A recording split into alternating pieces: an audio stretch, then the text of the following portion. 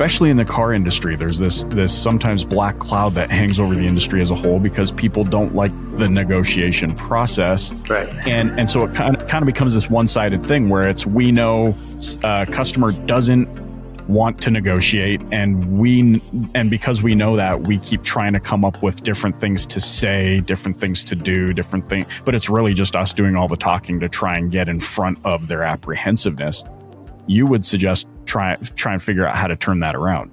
Let them do the talking, figure out how to open them up. Yeah, absolutely. Get the other side talking. And people get apprehensive because they envision an argument, a fight, a battle, conflict. And this book and this style is really about getting on the same side with the person that you're interacting with. Because in point of fact, why are the two of you talking? You're talking because you're both faced with different aspects of the same problem. So in fact, a better outcome will come from a great collaboration. And as soon as you can transform your thinking from battle to collaboration, then that begins to transform how you approach it.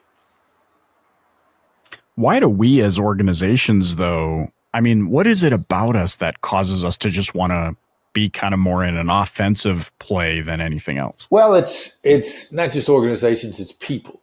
I mean, we're wired to be worried about combat. We're wired to be negative, which is going to cause us to think about combat. I mean, the wiring that's in our brain from the caveman days, most people have heard of the amygdala, and they refer to the amygdala hijack, or when you see red, or whatever any of these things are.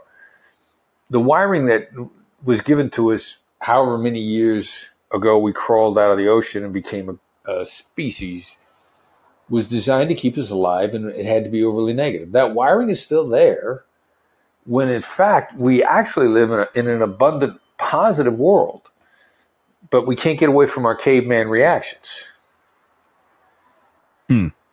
Right. We're fixed beliefs and hardwiring. Right.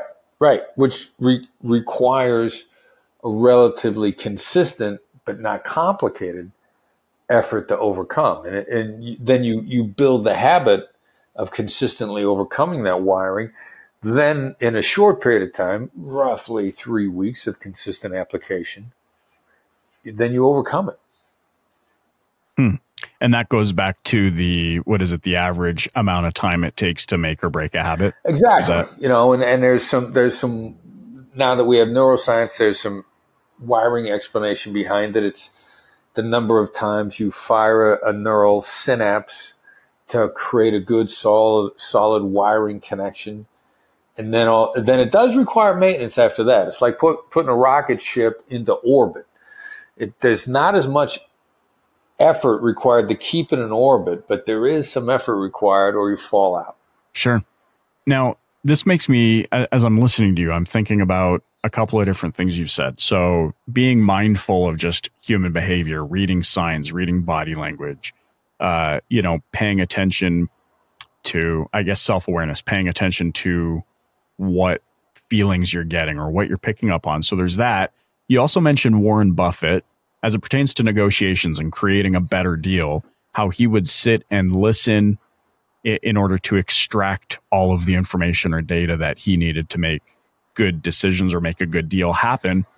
But what does that really look like? So if you're walking into a room where it's a business meeting, or you're walking into a hostage negotiation with a terrorist, I mean, is there a starting point? Is there a way for you to kind of manifest your expectations, or do you just kind of hope that by sitting down and listening, things will go your way? Well, you want to demonstrate right off the bat that you're there to listen, and you want to extract information in a way that doesn't feel like you're extracting the information. And it's a little bit different approach. It's actually getting away from questions.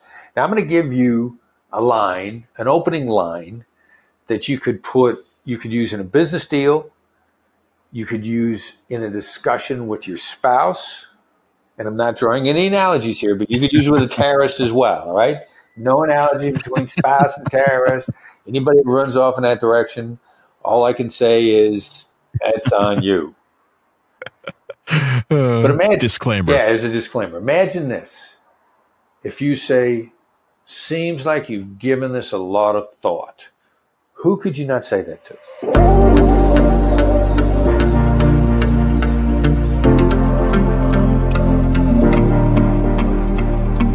Hey, congratulations. You made it to the end of this little nugget of an episode of the Dealer Playbook podcast. Now, if you want to listen to the full episode, head on over to thedealerplaybook.com. And of course, don't forget to subscribe to the show using your favorite podcast player. That way you can get notified every time a new episode goes live. You can also stay up to date with everything DPB by connecting with me over on the Facebook page. All you have to do is search for the Dealer Playbook and then click like or follow. And then, of course, I'd love if you connect with me over on LinkedIn by searching for my name, Michael Cirillo. Now, stay tuned, because in another couple of days, I'm going to hit you with another full episode of the Dealer Playbook podcast.